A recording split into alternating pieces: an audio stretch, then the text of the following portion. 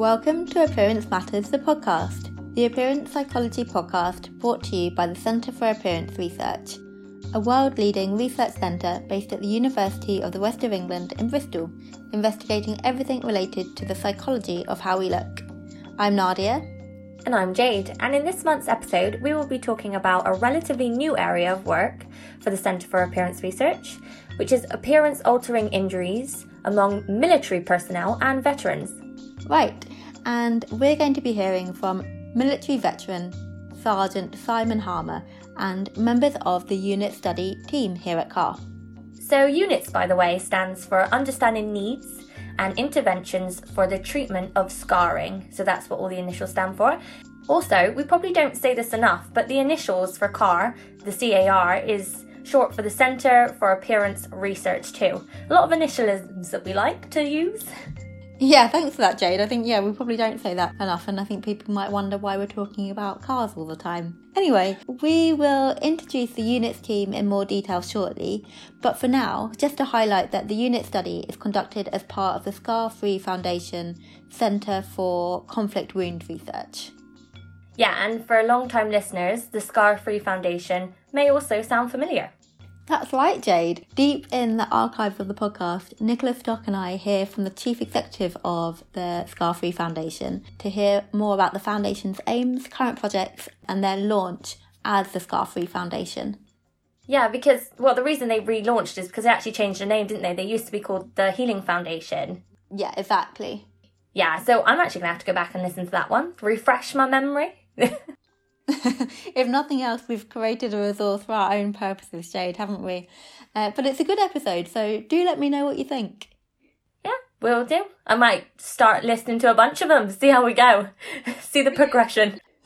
Brilliant. Please rate and review. We'll do 5 stars straight away. Fab. As a quick note and recap, the Scar Free Foundation is a medical research charity with a 15-year track record at this point of raising and investing funds for work on wound healing, burns and cleft research, and has been working with CAR across a number of projects over the years. So we're really excited to talk more about this work with the UNIT study and the Scar Free Foundation Centre for Conflict Wound Research. Sounds great. Yeah, so why don't we get on straight to the episode? We've got some long interviews here, so we'll start by first hearing from Sergeant Si Harmer.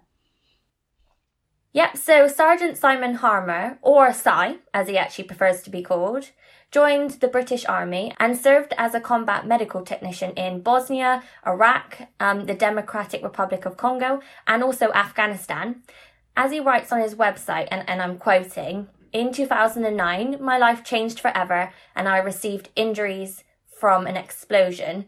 So while serving on the front line in Afghanistan with 1 battalion, the Coldstream Guards, they're called, he sustained life-changing injuries. These resulted in 1 above-the-knee amputation, 1 below-the-knee amputation, as well as interventions to save the use of his right arm. So Si was medically discharged from the British Army, and today Si is a volunteer ambassador for several service charities, a speaker, a husband, and a father of 3 children.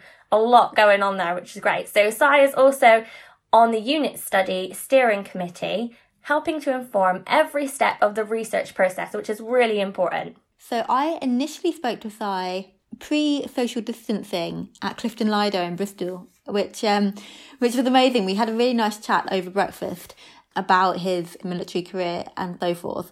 It was fun to listen back, very surreal because it was busy and loud, etc. But then in the end we decided that there was too much background noise for the sake of the podcast. So I caught up again with Simon last week on Zoom and we spoke again about his military career, what happened to him in 2009, and then what helped him adjust and adapt after his life changed so dramatically.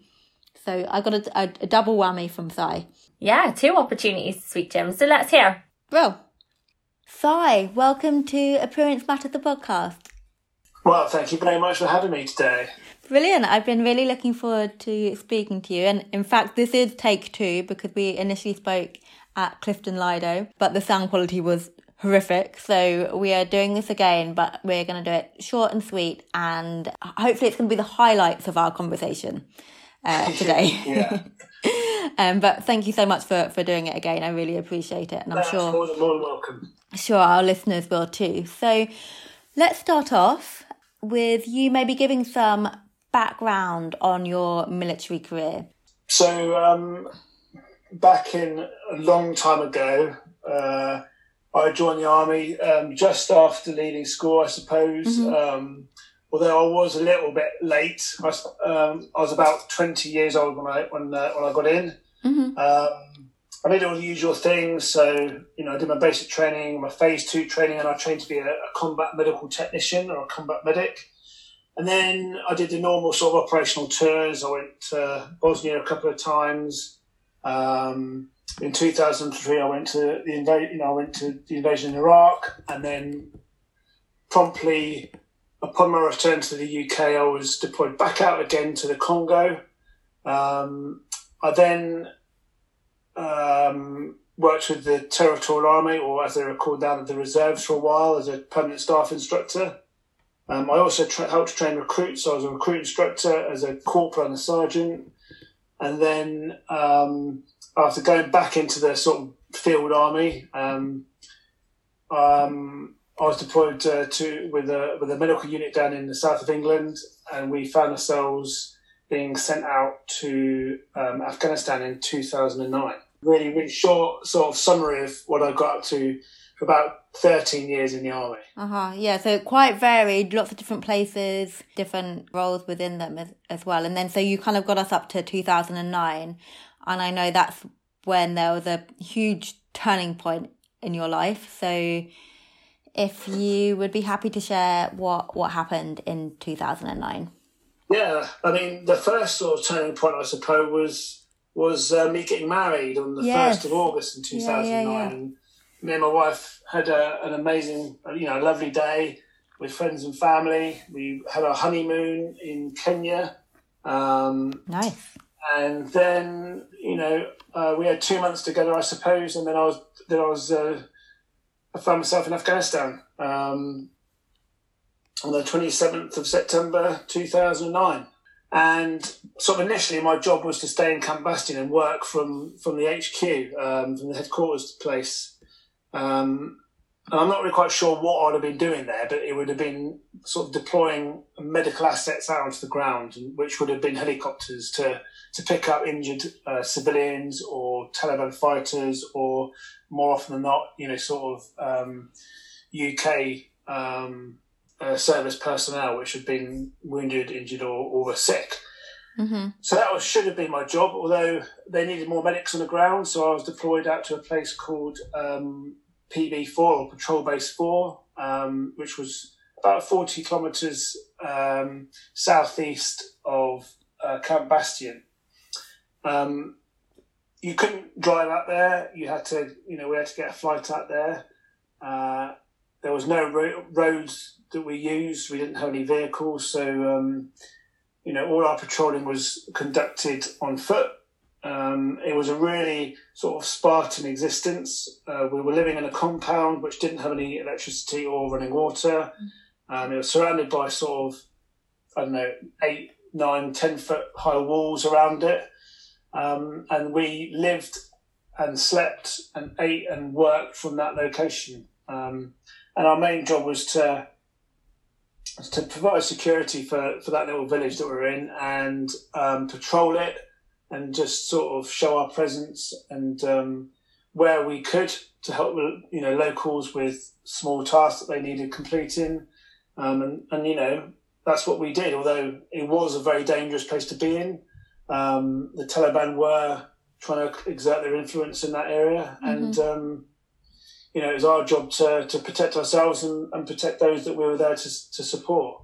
So, I've been out there for probably about, a good month, and I was getting into the swing of working out in kind of those conditions. And it was the 26th of October 2009, which really kind of like changed my world, I suppose. And I remember being sat on my camp cot the previous night, and I had I had a bit of a one-side conversation with my granddad because I felt there was something around the corner. I didn't know quite what it was, but I felt there was something that was going to happen. I asked him to kind of look after me and look out for me. And, I kind of went to bed thinking that he was there for me in some way. Anyway, I woke up really early in the morning. We were going to leave under the cover of darkness on our patrol. I grabbed my kit, my weapon, my helmet and my boots and my rifle. Went outside and got myself sorted out before I joined where we was going to meet at the front gate. And I was one of the first round there. I was just keen to get, to make sure I was, one of the first there. We formed up, so there's about 20 of us, and then we in a position to sort of leave the patrol base. Although our interpreter decided that being in his sleeping bag was more important than going for a walk. And, we had to wait for him to get himself sorted. So we left a little bit later than we should have done, really. And to be honest with you, I think that the fact that he was late probably saved my life, I think. Anyway, we left our patrol base and off we set. And I got about 150 metres outside the patrol base when I activated an improvised explosive device. It threw me in the air. I landed on the floor on my head, which knocked me out, and I was unconscious probably about 2 or 3 seconds. And I woke up, and I kind of knew that my life had changed forever. Amongst the sort of the dust and the smoke and the flashes of light, I could see my injuries. My right leg was no longer there. My left leg was in bits. I damaged my arm, and I had a couple of other injuries, and I was kind of on my own, and I wasn't a priority either at that point. They had to sort of secure the area. They had to sort of find out what was going on. There was a firefight going on, so we were being shot at. So it was really, really sort of a busy situation to be in, and eventually it got to a point where they could come and find me. So they sent out a guy, with a metal detector to clear a path towards me because they were worried that there was more bombs buried in between me and them. Fortunately, there wasn't. So they eventually got to me and realised that obviously I was the medic, and they didn't really want to spend too much time waiting out there where they were quite exposed. So they moved me with a stretcher. They got me onto a stretcher, and soon I found myself outside the patrol base, lying on the floor and being treated. And the guys on the floor, whilst I was there, they saved my life. There's no shadow of a doubt they absolutely saved my life, and I wouldn't be here chatting to you now if they hadn't done what they'd done in those minutes. Now, earlier on, I mentioned that our interpreter had decided that being in his sleeping bag was more important than going for a walk, and the fact that he was late, like I said, I think it saved my life because there was, they put a call out for a Chinook, or the medical emergency response team, to come and pick me up. That was already in the air, going to pick up an Afghan national soldier that had been shot. So if we'd gone when we were supposed to have gone, and I'd hit the bomb then I don't think I'd have made it back to the UK. The fact that it was already in the air and coming sort of towards our location anyway, I think that made a huge difference. Anyway, the Chinook landed, and they carried me on to the Chinook, where I received more sort of cutting edge, life saving intervention, or medical intervention. At that point, I thought my chances of survival had greatly increased. However, I was trying to look for anybody that I knew really, because all the medical staff that were working out there were my friends and colleagues, and I was kind of looking for someone I knew. I wanted to pass a message on to my wife if I didn't make it, if I didn't make it back to the UK, and I never found that person to speak to, so perhaps that was something else that kept me alive, looking for that person. Anyway, we landed, and I remember sort of being carried off the Chinook onto a waiting ambulance, and I soon found myself outside the emergency department waiting to go in. And it was really interesting because obviously it was pitch black dark, and I felt quite sort of safe and looked after, cocooned almost in the night. as soon as I went into the emergency department, the bright lights and really sort of changed everything, and I started to feel really exposed, and my grip on my own survival was starting to slip. So I couldn't really hold on to the pain anymore, and I just kind of wanted to go to sleep, really. And I remember the medical team, they kind of like descended on me like a team of locusts and started treating me and checking my bandages and taking off bits of kit that I didn't need anymore and preparing me to go in for surgery. And at that point, I was sedated and whisked through to meet my surgeons, I suppose. And after that, I can't really remember anything until I woke up on the Friday morning. Right. It's just an extraordinary story, and I think it's very difficult for most people to imagine, but you tell it so vividly that you can kind of get a picture. And it's just incredible what you have been through. And I guess what I'm really curious to know, because fast forward to that was 2009, and fast forward to 2020 now, how what was the process? What happened from there? So I know you've had multiple surgeries over the years, but if you could just talk us through kind of what happened next. I found myself at Selleck Hospital in Birmingham, which no longer exists. Right. And I was there for about 5 weeks. I was kept sedated for about 5 days, and like I said, I was waking up on a Friday. And I was greeted by my wife and my family. And then for me, it was I had 3 lots of surgery that first week, and then probably about another 3 lots of surgery before I left. And it was all quite big, painful surgery. When I left hospital, I was kind of in a position where I was pain-free and I could sit up and I could kind of look after myself. Although I had sort of like plasters on sort of individual wounds, I didn't have bandages on or anything like that. And I soon found myself down at Headley Court in Epsom, which was really at the start of quite a long journey, I suppose. I was quite fortunate. I had a bit of a bet with my consultant, and I said to him that I'll be walking before Christmas. And I did. So sort of less than 2 months after I'd been injured, on the 17th of December 2009, I was up on my prosthetic legs. Wow. And although, I wasn't really strong enough to walk on them properly, I was taking a few steps forward, and I was in a set of bars, and a set of parallel bars, and I wasn't allowed to take my legs home. But for me, it was an idea of where I could get and what the future hopefully looked like for me. And then Headley Court, I was there for about 4.5 years on and off, and it was a cycle of prosthetics and learning to walk, physiotherapy, exercise, adventure training of some sort, falling in love with, back in love with activities that we had done before. Loads of different challenges as we got stronger, and sort of intermittent with lots of surgery. So I was operated on in 2009, 10, 11, 13, and 17. And, by 2017 I was out of the army. But, Headley Court was a kind of a long process of many different things. It wasn't just me in a hospital bed. It was a mixture of different things, and it was kind of like,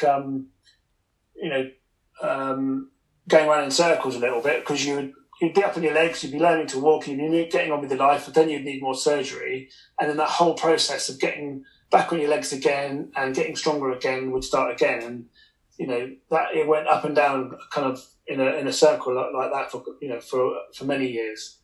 But it was a really great. It was a great environment to be in, and I was amongst lots of people that were similar to me that had been injured, and I was very fortunate to be there. Right, because I was going to ask actually, because Headley Court is, am I right in thinking it's a specialist unit for military personnel who've been injured? When it was open, so it closed a couple of years ago, and now that whole facility has moved up to Stanford Hall, but It's it was set up as a rehabilitation, centre for Right. all sorts of differently injured or wounded or sick personnel. Right. So not all combat injuries. They could be training injuries. Mm-hmm. So, if you've been on a training exercise and you've fallen over and broken your leg, you'll find yourself there soon enough. If you come off your motorbike and taking a leg off or damage yourself, there. But, there's all sorts of different reasons why you could end up there. But the idea is to get you back into a position where either you're going to leave the armed forces or you're going to return to work in a normal fashion and carry on with your job. So it's an incredible place to be, and like I said, I was surrounded by people just like me. Right. And I kind of wonder how that shared experience, having people around who were similar, helped you. I don't know if adjust is the right word, but adjust and adapt. Move on, really, yeah. I suppose is better. So, there was a really big, there was a spectrum of us, kind of, you could have, and I say this very flippantly, but you might have only, and it's a huge thing, you might have only lost a leg, you might have lost an arm, you might have lost 2 legs, you might have lost a leg and an arm, you might have lost 2 legs and an arm. But it might not be just those injuries that you're carrying. There could be other injuries going on there, which really is stopping you from progressing in the same way that maybe other people did. So it was always the luck of the draw in a way of what your injuries were and actually whether or not you could walk again on prosthetic limbs, and not everybody could. Right. It was just the way the cookie crumbled for some people, unfortunately. But being surrounded by people of all sorts of different sort of injuries and wounds, you couldn't really sit back on your laurels. You couldn't really sit back and feel sorry for yourself. You just had to get on with it because there was always someone worse off than yourself. And if you did start feeling sorry for yourself, you just got taken the mickey out of until you were all right again. You were back in the room. Yeah. Yeah, that's interesting. Is that kind of like the military banter that you were kind of familiar with in terms of like you were saying about taking the mickey? Is that? Yeah, it was relentless. Right. Yeah. And it was funny as well. It was just amusing. And I mean, it might not have worked so well in other environments, but it worked for us. And right. It was one of those things you had to be there. You can't almost relive it again. You can't make it up. It has to be lived. And when we get back together again, we kind of reminisce about some of the stuff we got up to, and it always brings a smile to our faces. And sometimes, wow, we actually did that. Yeah, I can believe it as well. I think sometimes in the most kind of peculiar instances, you find moments of of fun and levity, and I don't know. I can just imagine that experience and where you have that shared experience of being personnel and you have a way of being with each other and your own ways of supporting each other. I can see that being like there being moments of fun and banter within all of that. And so, and you're kind of saying about how you reflect with people who have been through that with still now. Is that the Kazivat Club? Am I right in thinking that? Mm-hmm. Yes, the Kazivat Club is been created it's actually to replace the Guinea Pig Club. So the Guinea Pig Club were a bunch of Second World War pilots that were injured and usually burnt and were treated at Queen Victoria Hospital down in East Grinstead. Uh-huh. And they made a club because they were literally guinea pigs, and that's where modern day plastic surgeries come from some of the stuff that was done to them. For burn injuries. Yeah, for burn injuries. And then, so two of the guys, a bloke called David Henson and David Wiseman, they came up with the idea to create this club called the Kazivat Club, so the Casualty Evacuation Club. Right. And sort of, to be a member, you have to receive a combat injury in either Iraq or Afghanistan and be medically evacuated back to the UK.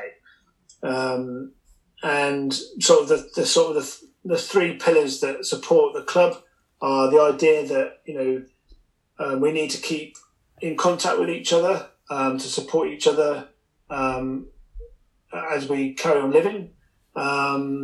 We're putting ourselves forward for research, which we think is really important, because a lot of us are unexpected survivors, and to keep, I suppose, the learning a secret, or the potential learning a secret, would be disingenuous. So it's important for us to give back in that way.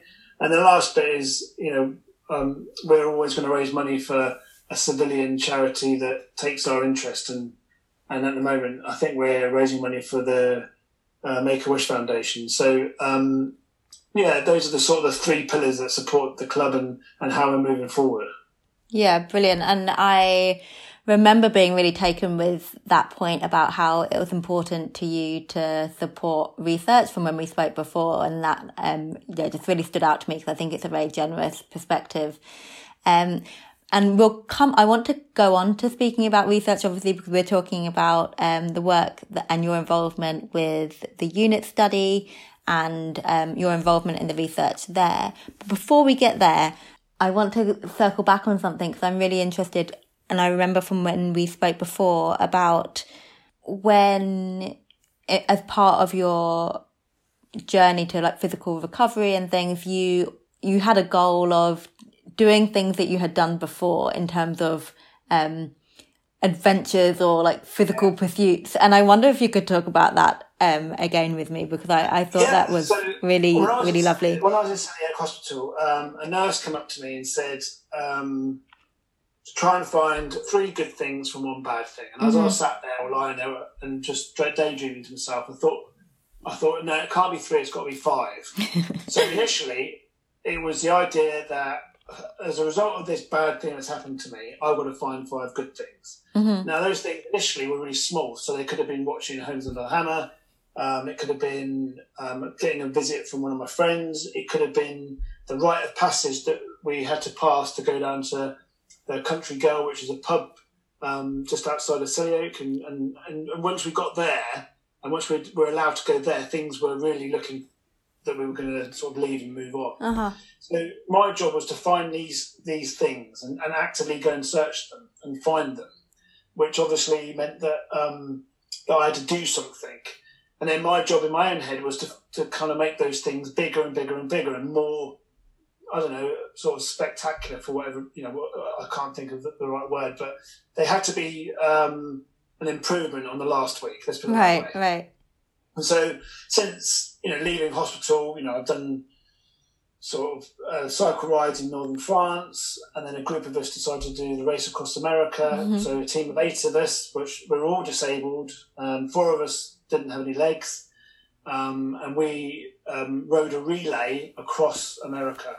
So we started in San Diego and ended up in Annapolis in Maryland, and we covered 12 different states. We cycled 3,051 miles. We climbed over 100,000 meters. Seeing sort of the East Coast and the West Coast and the bits in the middle was an incredible experience, and seeing the 2 different sides of America. And anyway, we cycled it in 7 days, 7 hours and 38 minutes. And I almost think I'd like to have done it a lot slower, just so we could see more of the country. Right. And perhaps next time I'll go in a car. But what an amazing experience, and we all enjoyed it. And then since then I've got involved in other things. So I've parachuted, I've done triathlon. And then really what I love now is something that's, I suppose, a little bit easier, is open water swimming. And the longer the distance, I enjoy in the summer. And then in the winter, I'm doing cold water sort of swimming. And this year I tried to do the ice mile, but it just wasn't cold enough in the water. So, that's pretty much what I've been up to, I suppose. I'm just trying to imagine the water not being cold enough. In open swimming. Below 5 degrees. Below 5 degrees. Oh. Yeah, and it got close to it, but just not close enough. And I ended up doing the Ice British Championships, which was in Stanford, Lido up near in Gloucester. And great fun.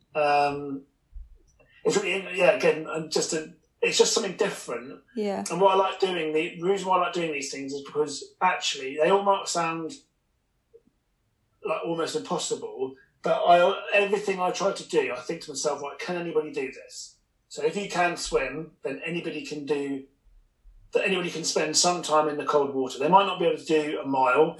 They might not, might only be able to do 500 metres or 250 metres, but everybody can do it. Last year, in fact, sort of 2 years in a row, I swam Lake Windermere, which is an 11-mile swim.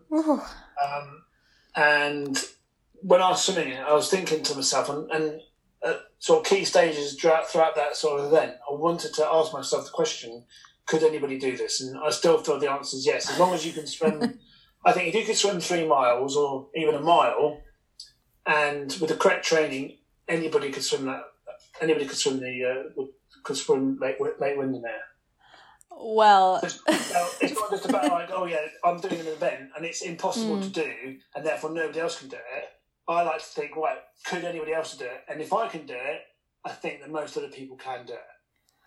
I mean, I definitely think it's a case of mind over matter, and I think rather you than me swimming up in water that's 5 degrees sounds a bit too chilly for me, and I like outdoor swimming, but it's phenomenal with the bits that you've been doing, and I see the appeal of having the goal, and the kind of almost it feels like, why not? Like, it kind of stems from 2 points really, I suppose. One, I usually do it for charity, right? So there's a reason for me to get out of bed and train every day, and then the second reason, I suppose, is I've got 3 children now, and I want to show them that their dad isn't just because they never knew me as a person with legs before, right? I just want to show them that, it doesn't matter in what condition you're in, you can still go and do something outside and be in the fresh air and raising your heart rate a little bit. And I think it's really important to do those things. Yeah, and I guess it's like just being whoever you want to be and really thinking about how to be flexible about moving or navigating barriers, right?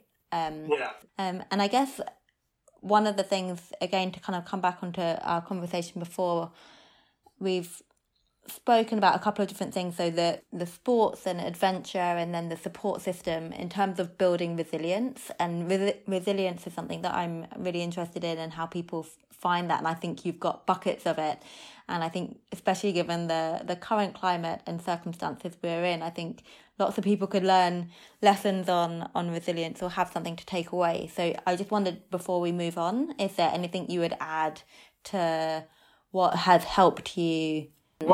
Another little gem whilst I was lying in my hospital bed was, and it was a question. There was no sort of emotion attached. It was just purely a question that I sometimes used to ask myself. And the question was, why me? And then if you keep on asking that question, the only answer is, well, why not me? And as soon as you get to that point in your journey of acceptance, well, why not me? Then you can move on. Because the question, why me, is actually almost implying that it shouldn't be you, it should be somebody else. But then the situation you're in, you would never wish on anybody. If it is a bad situation or a painful situation, you wouldn't want to wish it on anybody. But so once you can get to that point in time and say, well, why not me? Then actually it's quite liberating, and it can help you move on. And it helped me move on anyway. Yeah, I really like that. And I think it's a really generous way of thinking. And I think that kind of generosity is something that is so valuable in thinking about resilience. So yeah, thank you. That's a great gem. So let's now get to the unit study and the topic of research that they're focusing on. So I know you're really kind of instrumental in helping support the team and working out lots of different pieces within the research design and interpreting the data and so forth.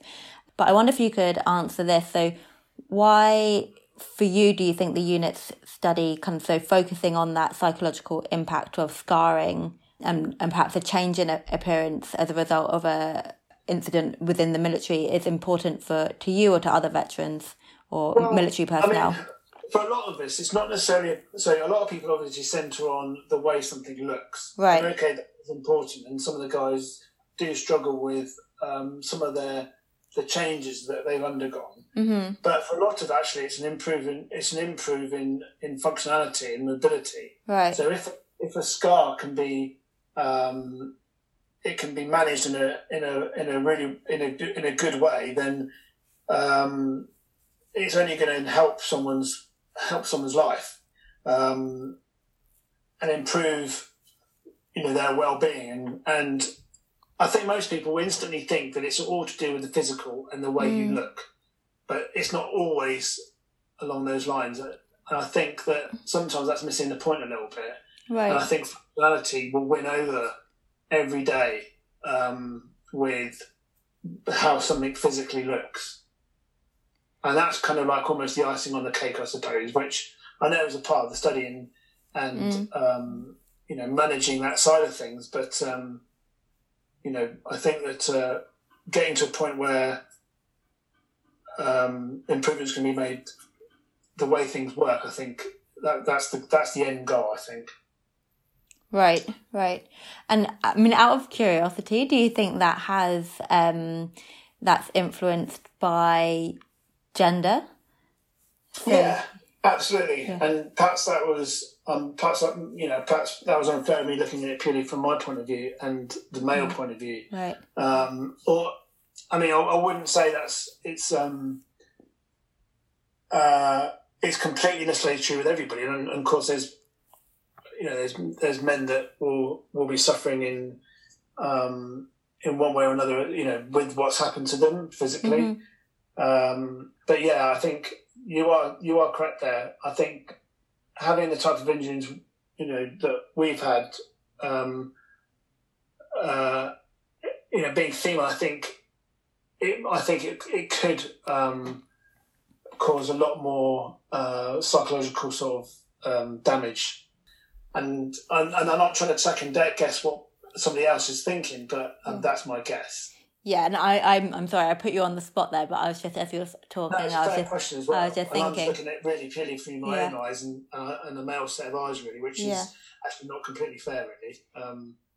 Yeah, what I'm thinking is in terms of like the pressure that's put on women in terms of how they look, and maybe people don't expect women to be military veterans, so then it might feel more unusual perhaps. But just a thought as you were speaking. It's spot on.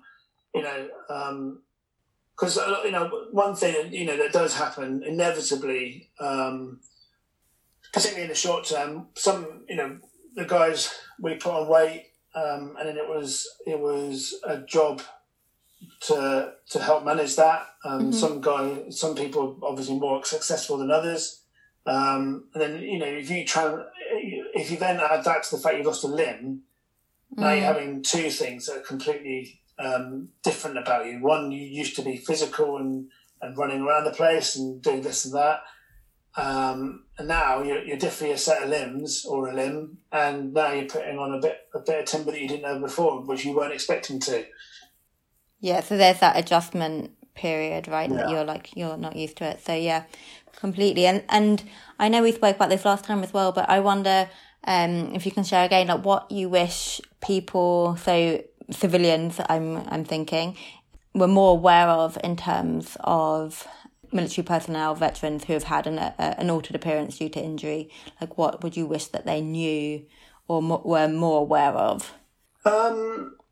I suppose there's a few things. There's one, most of the time the general public are brilliant, but I do still get stared at, and initially it did bother me, and it doesn't so much anymore.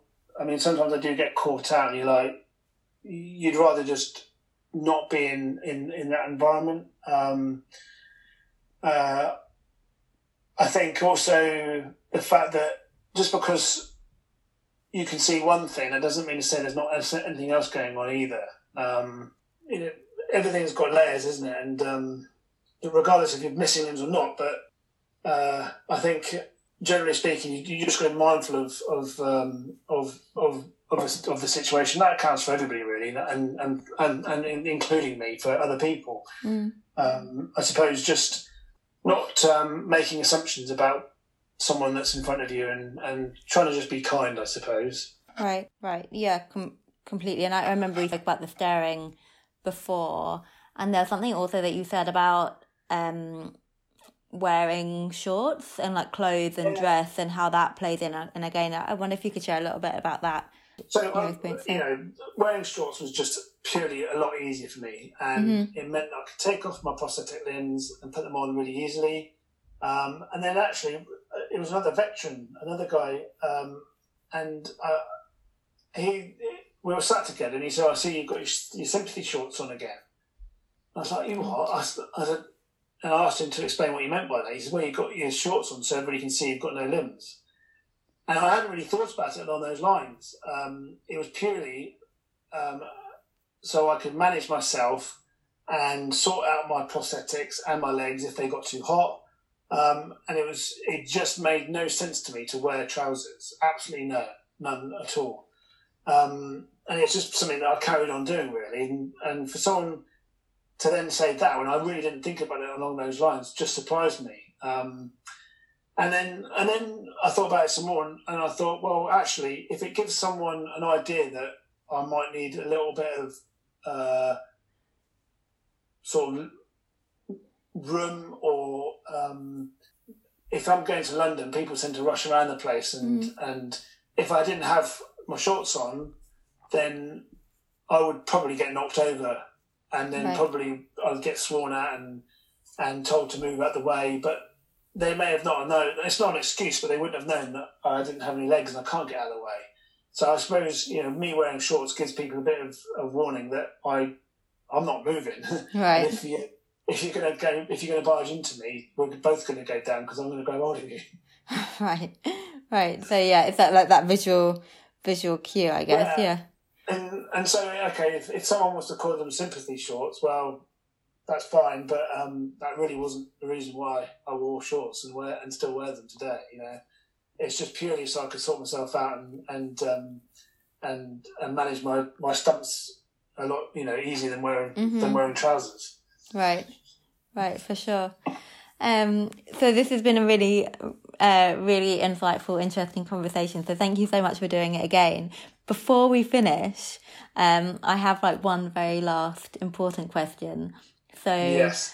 And you know what's coming, but we have at the Centre for Appearance Research a weekly coffee morning. This now feels a very unusual, dormant question, actually, because we're in lockdown. So we're not currently having coffee morning. But when lockdown is lifted and we're back in the office and you come and visit us at UE in Bristol, what cake would you bring and why? Well, I love cake, and we spoke about this last time. I do love cake, and I think I'll probably bring more than one because I think having choices is key. Nice. Definitely bring a carrot cake because it's obviously got 1 of 5 a day in it, so it's healthy. A chocolate cake, which obviously is important because that's got natural products in it, again being chocolate. And then something a little bit unhealthy, I'd bring in a Victoria sponge. Although it has got fruit in strawberries in it, it's probably not as healthy as the other two. So I'm not fussy on cake. I'm not hugely keen on coffee cake, but anything else I'll take. Okay, brilliant. And I think that sounds great. Well, Sai, again, been a really insightful, interesting conversation, and I'm glad we got to have it a second time because I've definitely taken away new things with this second round of the conversation from the first. Thank you for having me. So yeah, thank you ever so much. Cheers. Thanks a lot. Have a great day, and cheers for listening. That was really interesting, and like we mentioned before, great that you got 2 chances to speak to him. Did you get any more stories out of him? Any more deets?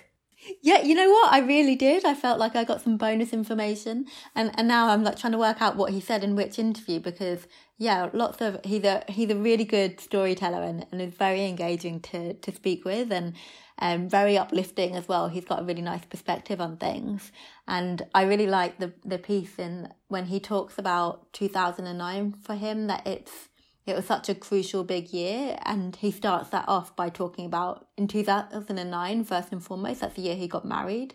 And later on in the year, that's when that awful accident happened. So, but it's something that just like stood out to me. But yeah, definitely enjoyed speaking both times. And I think our listeners will appreciate the second run because the sound is so much better.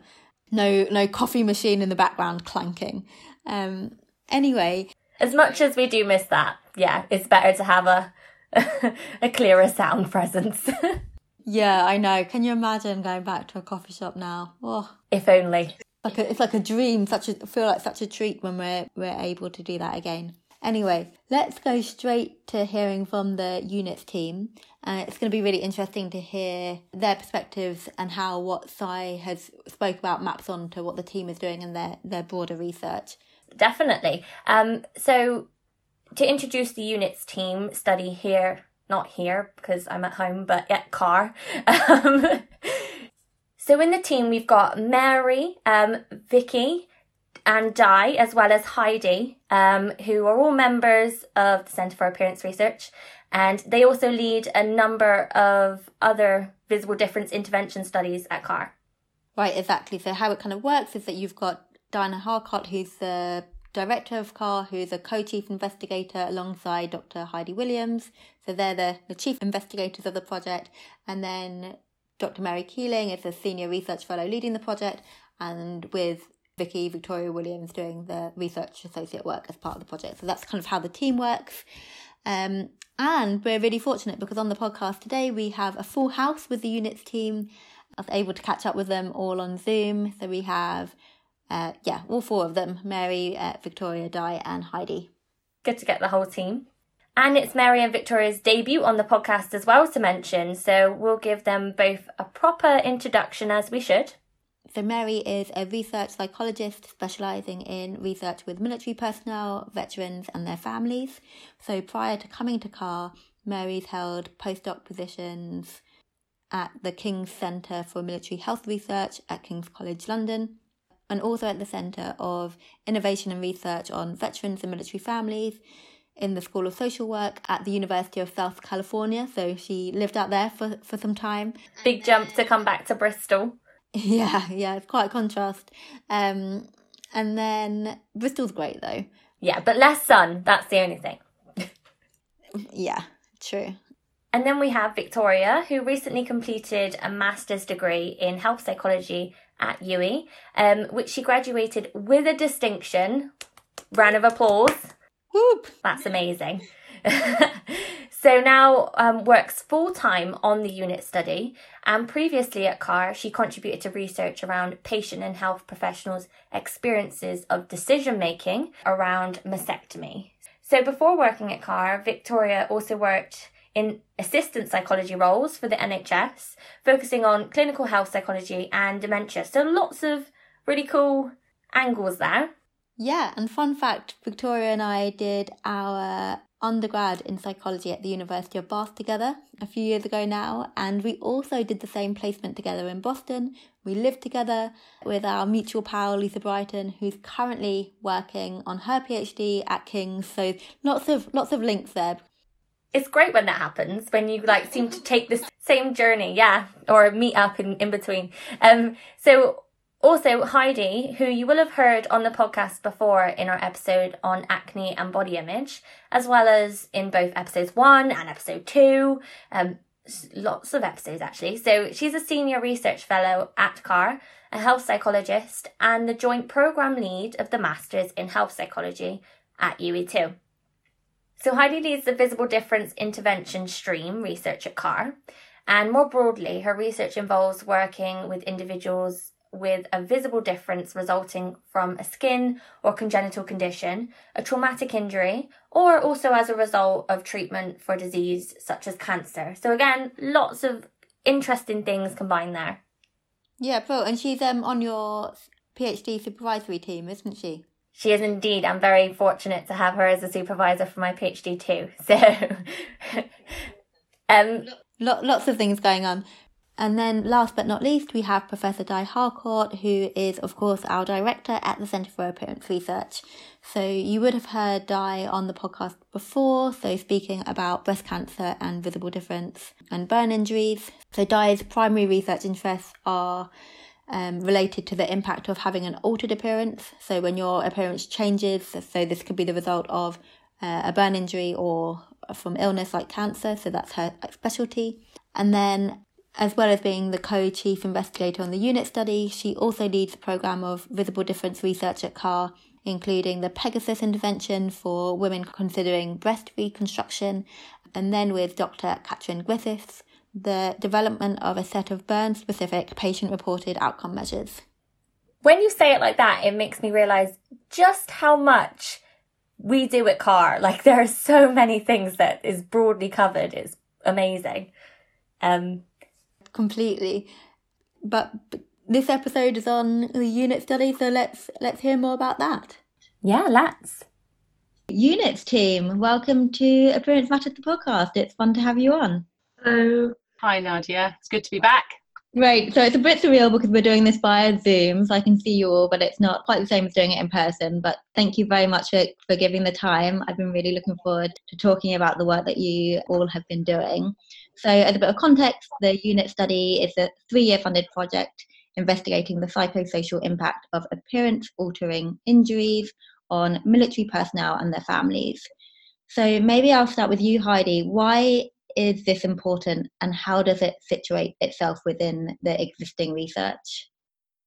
Thanks, Nadia. Yeah, that's a good question. Well, as you're probably aware, one of the key objectives at CAR is to help individuals to face the common difficulties associated with looking different. So these typically include a loss of social anonymity, that's not being able to use public transport or socialise without attracting attention, managing the negative reactions that you can sometimes get from other people. So that includes inappropriate questions and comments, social and workplace discrimination, and in some cases, the challenge of making decisions around painful and ongoing treatment. And as you might imagine, not surprisingly, up to half of those affected live with the constant fear of being negatively evaluated based on their appearance. They can experience social anxiety, avoidance, isolation, and some of them have concerns around intimate relationships.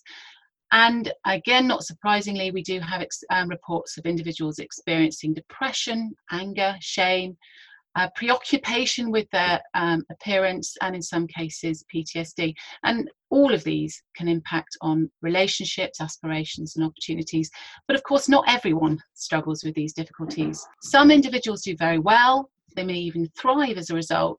So we're particularly concerned with identifying the factors, the processes that influence how well individuals cope with a visible difference. We don't have all the answers yet, but in our largest study to date, our research with those who have been affected by a range of visible differences in the general or civilian population suggests that there are key social and cognitive processes amenable to intervention that can predict the psychological and social well-being of individuals. So I'm thinking about social acceptance by significant others, satisfaction that individuals might have with their social support, and the degree to which individuals invest in their appearance, the degree to which they fear negative evaluation and may compare their appearance to others. And it's these factors that we tend to target in our interventions and our support packages. However, this work is with civilian groups on the whole. What we don't know much about is the impact of having an appearance altering injury or experiencing it in the line of duty. So that's whilst preparing for or during military conflicts. Thinking about conflicts in Afghanistan, Iraq, Northern Ireland, and during the Falklands War.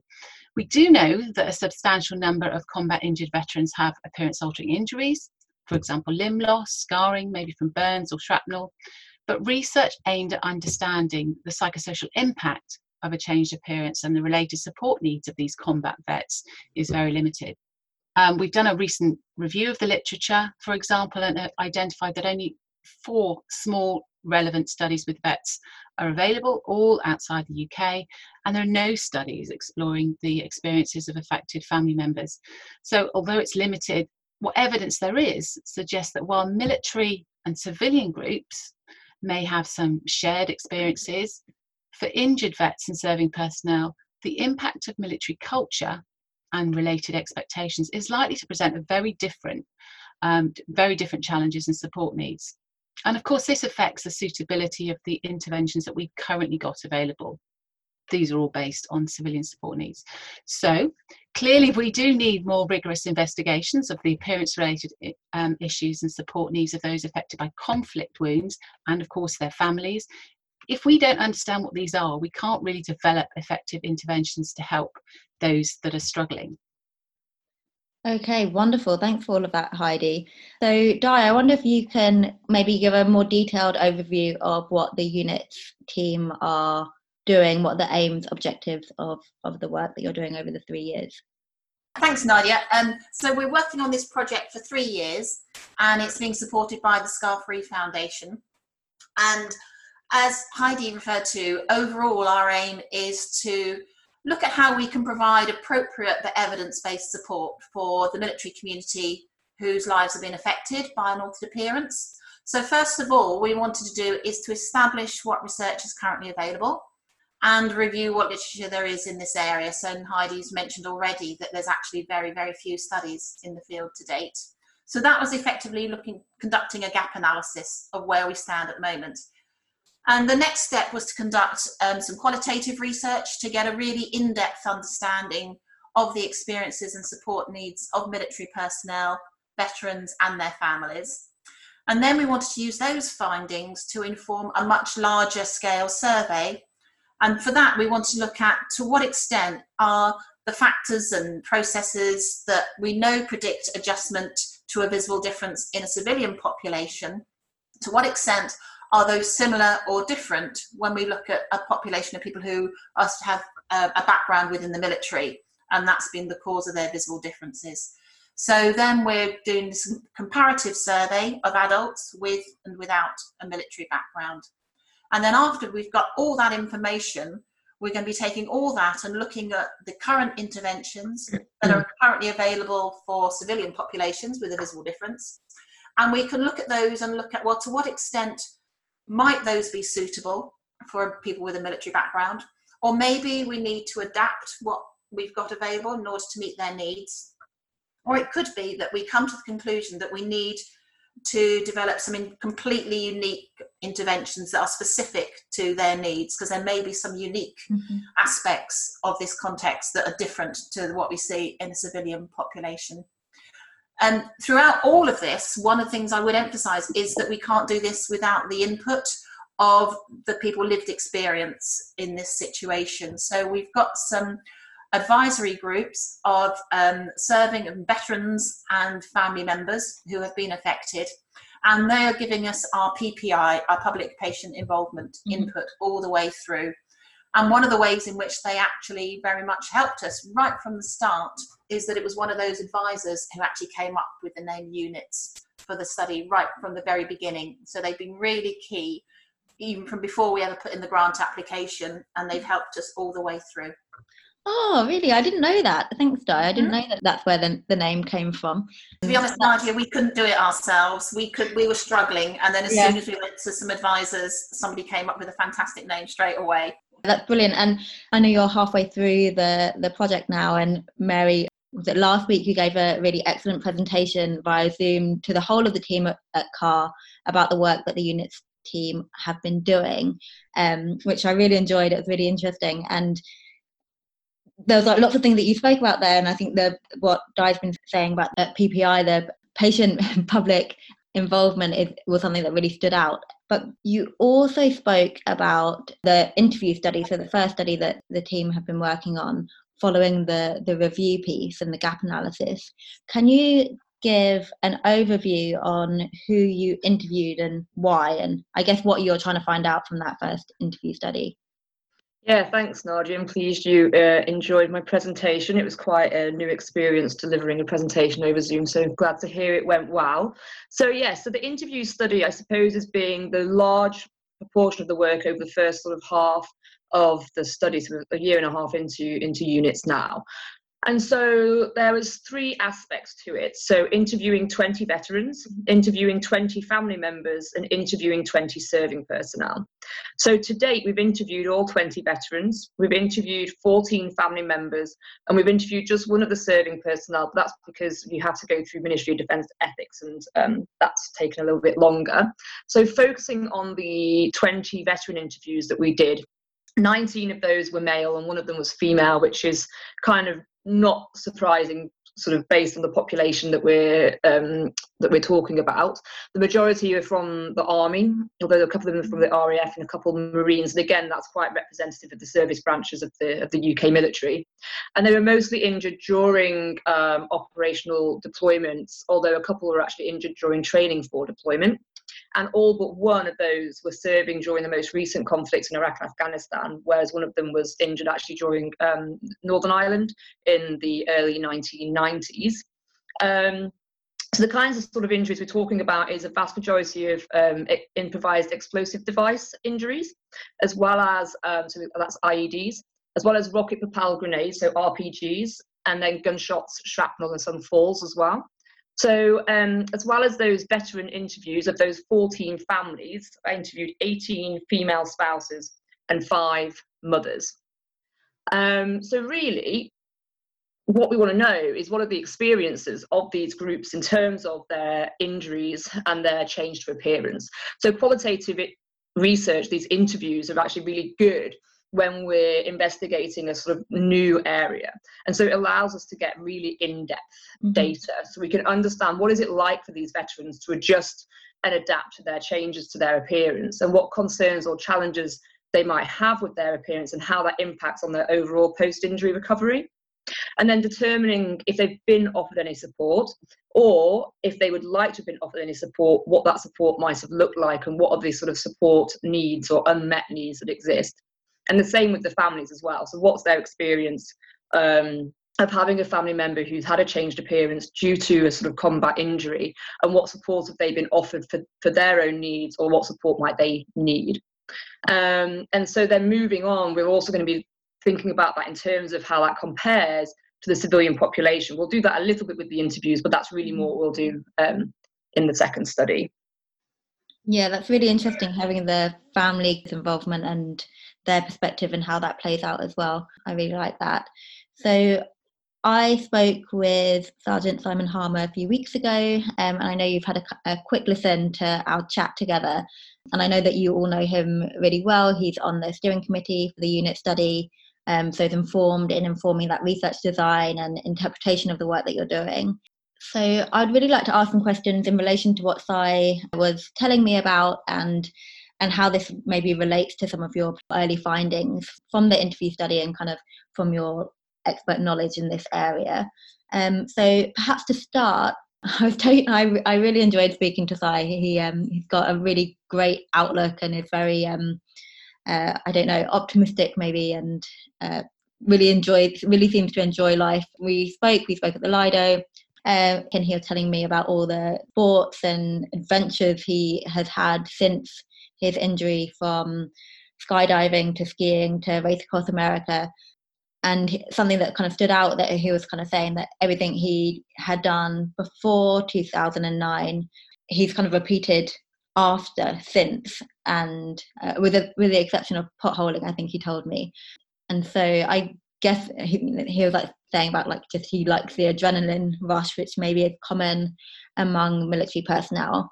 But I wonder if you've found that in your work. Is it an important part of adjustment in coping to appearance altering injuries, to kind of do some of these kind of big goals and maybe sporting activities? Yeah, Nadia, I mean, I agree. Si's had a really he's achieved an awful lot in the activities that he does, but I wouldn't say within the interviews data that it's necessarily an adrenaline rush, but certainly you refer there to having values and achievements. And what we found in those interviews is that a lot of the military personnel who took part, the veterans, had been engaging in activities that gave them a strong sense of success and achievement. So those kind of life-fulfilling activities. And a lot of them, what they're wanting to do is they were talking about having lived their life to the full, that kind of optimistic outlook, that sense of adventure, being socially connected to one another. They're all things that were really valued and important, both prior to the injury and then also became a focus throughout their recovery as well.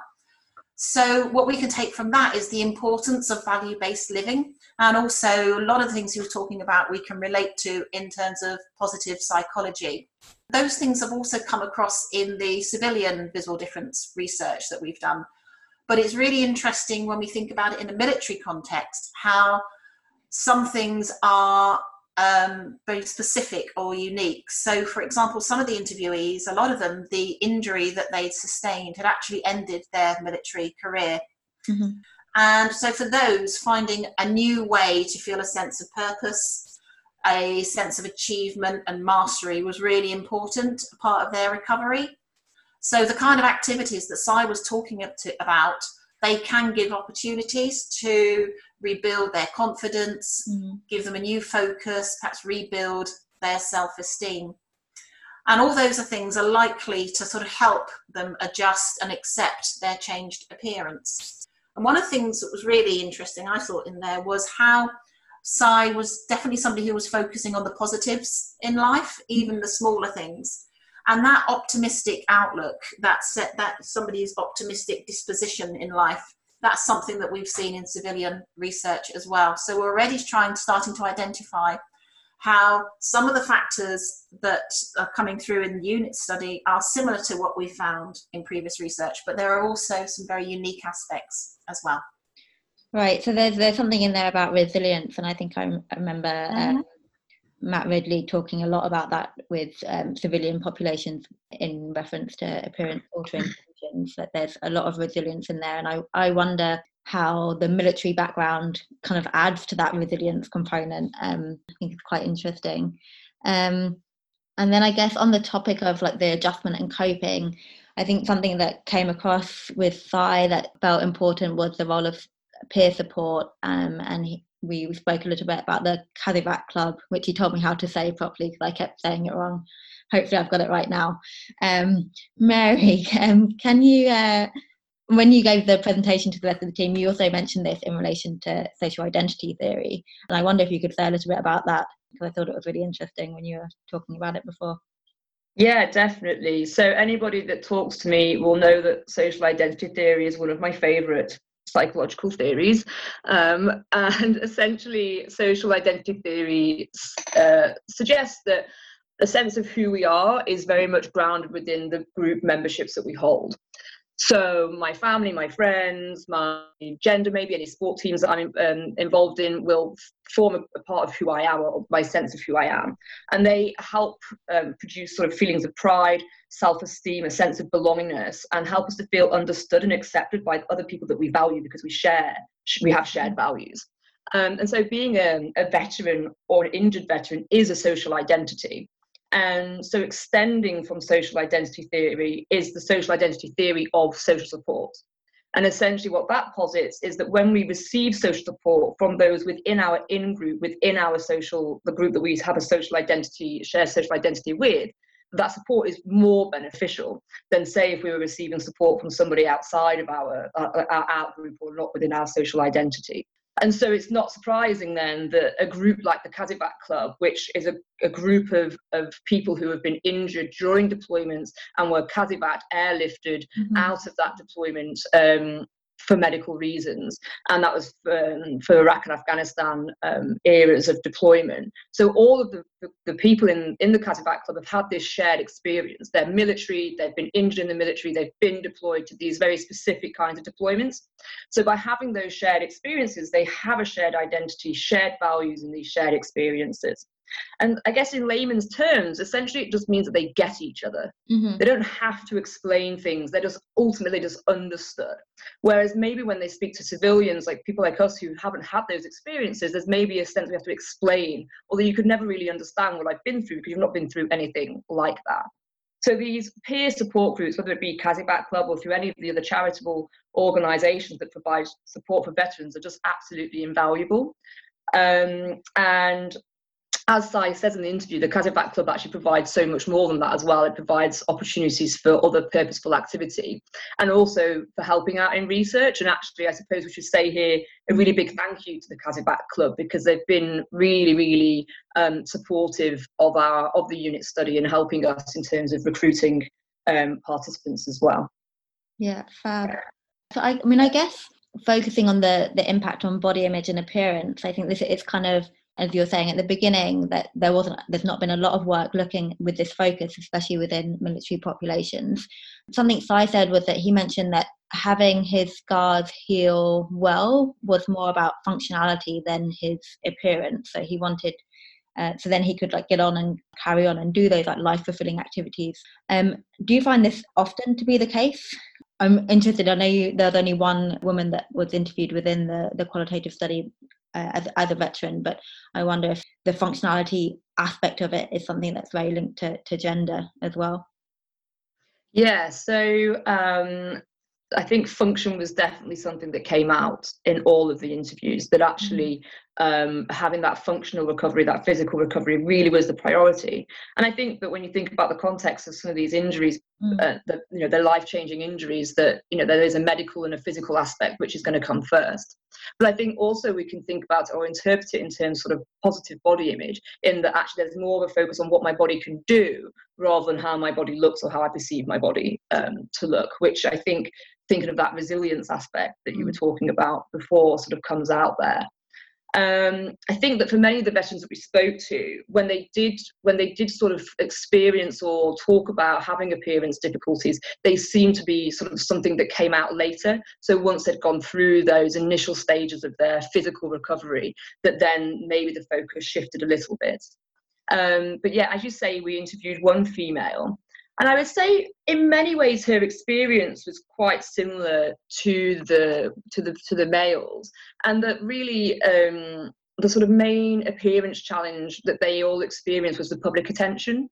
And so sort of how to deal with those unsolicited questions, with the staring, and sort of feeling that you were no longer part of the normal, if that makes sense. But I'd say one of the things that set the female apart, one of her experiences that she shared, was in terms of sort of being perceived as an injured veteran. So a lot of the guys talk about how the public, when they see them, because they're young and they have these particular kinds of injuries, often feel that the public immediately know that they must have been injured during military service. Right. And for many of them, this is a positive feeling. It means that they can feel the sense of pride, or it takes away the sort of fear that they're being negatively evaluated, because they can maybe assume that they're having a positive evaluation because people think that they've done this thing for their country. That's a more complicated thing than that. It's not all positive, this sort of perception as a veteran, but there is a very positive element to it. But the female said that she didn't get that benefit, that often she wouldn't be immediately perceived as an injured veteran because people don't immediately assume that a female with a prosthetic leg has served and that's how she's got her injury. So I think that was sort of one of the key differences with the female and the males. And then another thing that she spoke about was sort of clothes. And so for her, not necessarily then being able to wear some of the clothes that she'd enjoyed wearing before, such as skirts, because practically they would get stuck in her prosthetic. And actually she preferred to wear shorts or other kinds of sort of trousers because it was just easier from a very practical perspective. And there was a sort of a sense that maybe that was frustrating for her at times, that her clothing choices were now restricted in some ways. Yeah, that's interesting, and I think even Sai was saying about preferring to wear shorts, and from what I understand, from what he was saying, that's fairly common, just because it's more practical. But I guess that's interesting within the context of not being as self-conscious maybe about that, because of that lens of how people might perceive him as a man wearing shorts with a prosthetic leg, that might be like, oh, automatic assumption that they must have been in the military, but you don't have that with a woman, so it just adds that extra layer. So that's really interesting. And I guess kind of related, I think something that came up in your presentation of the week, Mary, was that and kind of how we've been talking over the course of this, is how the change of appearance, there's a bigger piece on how other people are reacting rather than the impact of how other people are reacting on the person themselves. So the concern of parents, of partners, of the public. I know Si mentioned like children staring, and again, I wonder how much that's come through in your interviews and what other people have been saying about the impact of others on their appearance, and then how that then maybe knocks on to how they then feel maybe. Yes, like I was saying, sort of public attention was the most consistently reported appearance-related challenge among the veterans that we spoke to, and that for many of them, they felt that the impact of the public attention was more profound for their partners or their children or their significant others, and that actually many of the veterans had found ways that they managed to cope with that. So, for example, some of them spoke about having developed a set story. So when people asked them unsolicited questions of sort of like, oh, well, what happened to you? They had a set story that they would tell, which would mean that they felt that they could manage any anxieties or any uncomfortableness by having this sort of rehearsed story. But of course, not all the families had that same story to tell, so maybe they didn't have that same resource to draw upon. So yeah, it was quite interesting. We're in the process of analysing the family interviews at the moment. We've not finished that, but that's definitely something that's come up in the family interviews as well. So it's consistent both from the veterans and the families in terms of that experience.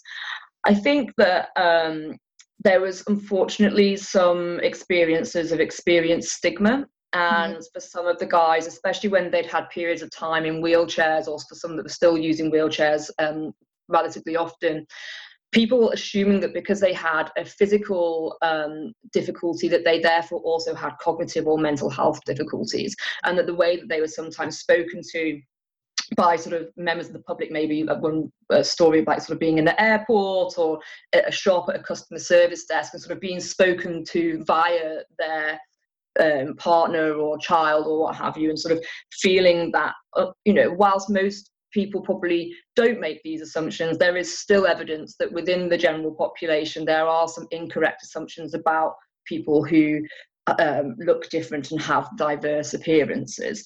And I think Si touched on it in his interview in terms of maybe people needing to be a bit more kind and compassionate and thinking about other people. We can't always assume that we know what's happening for other people. And that maybe by making a shift to a more community and civic focus, we can start to try and foster a more better understanding of diversity, especially including diverse appearances. Yeah, great. Thank you. And again, just really interesting and thinking about how for the individual themselves, the veteran who's got that level of resilience, perhaps because they've got that story and because it's part of their experience and part of how they've become resilient, is having that narrative. And maybe it is harder for someone who's not been through all of that, but is still related to that person. So whether it's the partner or the parent or it's someone in that person's life, that narrative isn't as clear perhaps, or they've not had to go through that process of defining that narrative so strongly and building resilience kind of one step removed.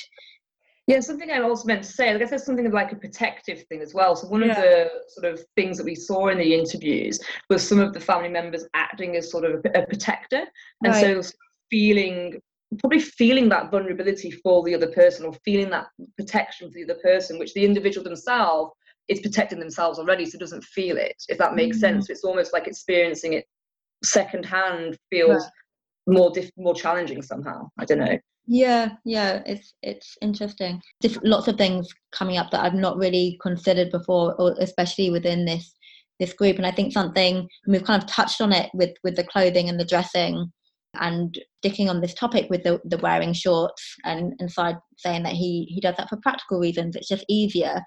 But then that can result in others who might not know him reacting differently, or perceiving him differently, or so you get the staring or you get the questions. And then he mentioned someone kind of making a comment, and it might have been an offhand comment, but being like, oh, you've got your sympathy shorts on again. And I thought that was really interesting in terms of that was the perception. And he said he hadn't really thought about it like that at all, just really thinking about it from that practical reason. But that's kind of interesting. But I wonder if there's anything else that's come up in relation to how people feel about their appearance, and then the clothing that they're wearing, or how dress kind of factors into this equation. Yeah, definitely. So we've sort of, when we were analysing the data, sort of almost called it the dress problem. And so it's actually multifaceted. There's lots of things about clothes, really, which seem to be or create additional challenges. And one of them that a few of the guys spoke about was when you're invited to a formal event and there's a dress code. And then feeling sort of anxieties or insecurities about not being able to meet that dress code because, you know, from a practical perspective, you don't want to wear long trousers. And actually a few of them spoke about when you have lost limbs, that your body can overheat quite a lot because of then physiologically how the body runs. And so actually to wear a shirt, a tie, and a jacket just is really uncomfortable because they get way too hot, and sort of getting to this point where they would just ignore dress codes and turn up to sort of quite formal events in shorts and a t-shirt just because that's how they would feel comfortable. And for some of them, it seemed like that was fine and they just felt quite confident in doing that, whereas for others, they maybe felt more insecure. Interestingly, one of the guys, or a few of the guys, spoke a lot about sort of, well, now I can use my clothes as a way to express myself, because maybe previously their stature, their height, their muscularity, or what have you, had been something that they valued in how people saw them, but instead now used the way that they dressed as a way that people, you know, sort of saw them, or to sort of show their personality, I suppose, via their clothes, maybe more than they had done previously. And it's interesting about what Si was saying in terms of his prosthetics being on show with the shorts and what have you, and someone making that comment. But a lot of the guys also did speak about how sometimes it's beneficial to have your prosthetics on show, because when you're out and about, especially if you're in London or on public transport, it's actually not always that obvious if somebody is on prosthetics and wearing long trousers that maybe they need to sit down or need that additional little bit of space in terms of their access and their ability to sort of move around. And so by wearing shorts, it kind of also helps show people that maybe can you just give me a little bit more space or a little bit more time to navigate. So yeah, it's an interesting one, something I hadn't thought about before we did the interviews either. Yeah, I think it is really interesting, and I think we've covered it a lot, and I think this feels quite different. I think it's kind of outside of my realm, so it's been very, very interesting to learn more about this. Is there anything I have missed from the work that you have been doing?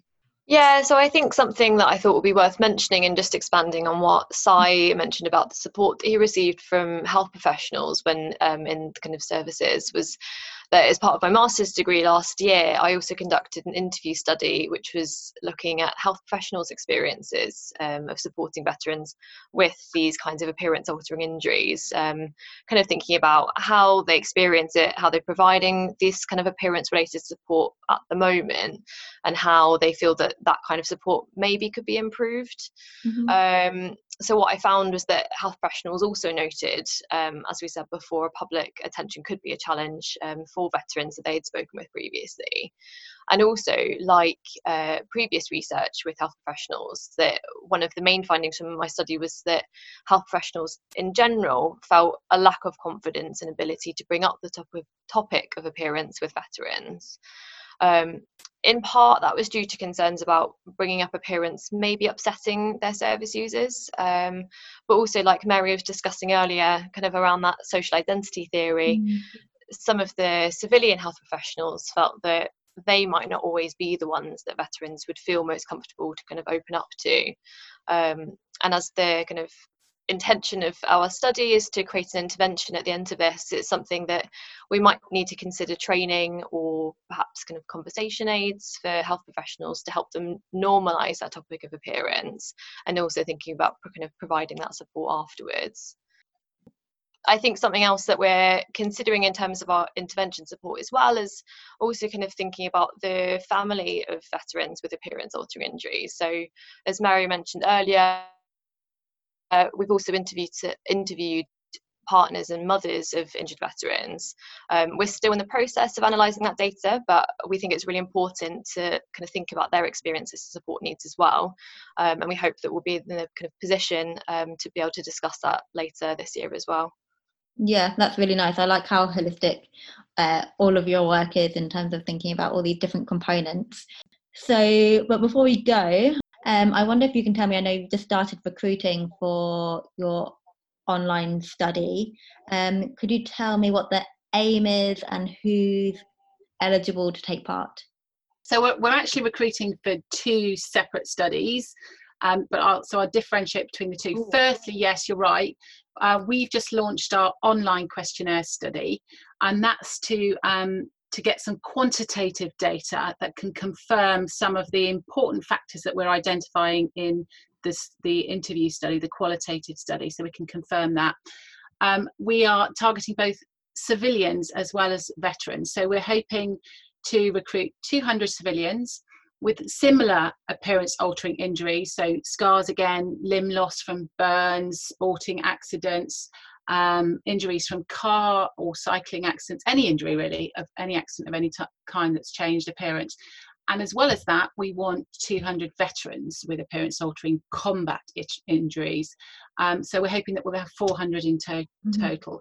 And actually Sai's has worked with us already to develop a really snappy and quite amusing advert. I think you've seen it already, haven't you? Yeah. To attract the veteran population. So that's the online study.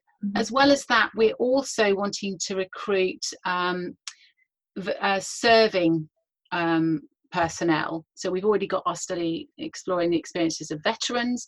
We want to know about the experiences of those who with appearance altering combat injuries who are still serving. So we, again, similar injuries, scars or limb loss. So that study is also available for those who'd like to take part for serving personnel with appearance affecting combat injuries. Okay, brilliant. Two really important studies there. And that can then really help shape what you're doing next in terms of intervention design. Absolutely. It's good for us to compare the experiences of those 2 groups to identify the most appropriate interventions for our key military population. Amazing. Well, this has been really informative. I know our listeners are going to really enjoy it and hearing all about all of this. And I definitely would like to follow up with a part 2, maybe when you've got all your results from those 2 studies, that interview study with serving personnel and the online survey as well. So thank you all very much, Heidi, Di, Vicky and Mary. Thanks, Nadia. Thank you. Thanks, Nadia. That was great. And as we said, it was awesome to hear from the whole of the units team and perspectives from each individual. And also thanks to Sai and the units team for joining us. It was lovely to hear from them both. Yeah, and probably a double thank you to Sai for speaking to me twice. I really appreciate that. But before we go, if you're interested in learning more about the units team and what they're working on, they do really well as a team with their social media accounts. So they've got a Twitter account and an Instagram account that we can link to in the show notes. And they include lots of pictures and commentary about what they're doing as part of that research process. So they share updates and kind of bits and pieces that they're working on, so you can really follow that research journey with them. And I recommend looking at their accounts if you're interested. I agree, very useful insight. And they also have very high-tech and great recruitment videos. In fact, the most recent one for the online survey that they have currently up and running, you'll see Simon's featured. Sai is in there. Yes, and you don't want to miss that because there are some very fun features within that. I'm not going to give away too much, but all I'll say is that banana phone kept me laughing for days. I love that. It's a spoiler, but it's a little tease. Go watch it and check it out.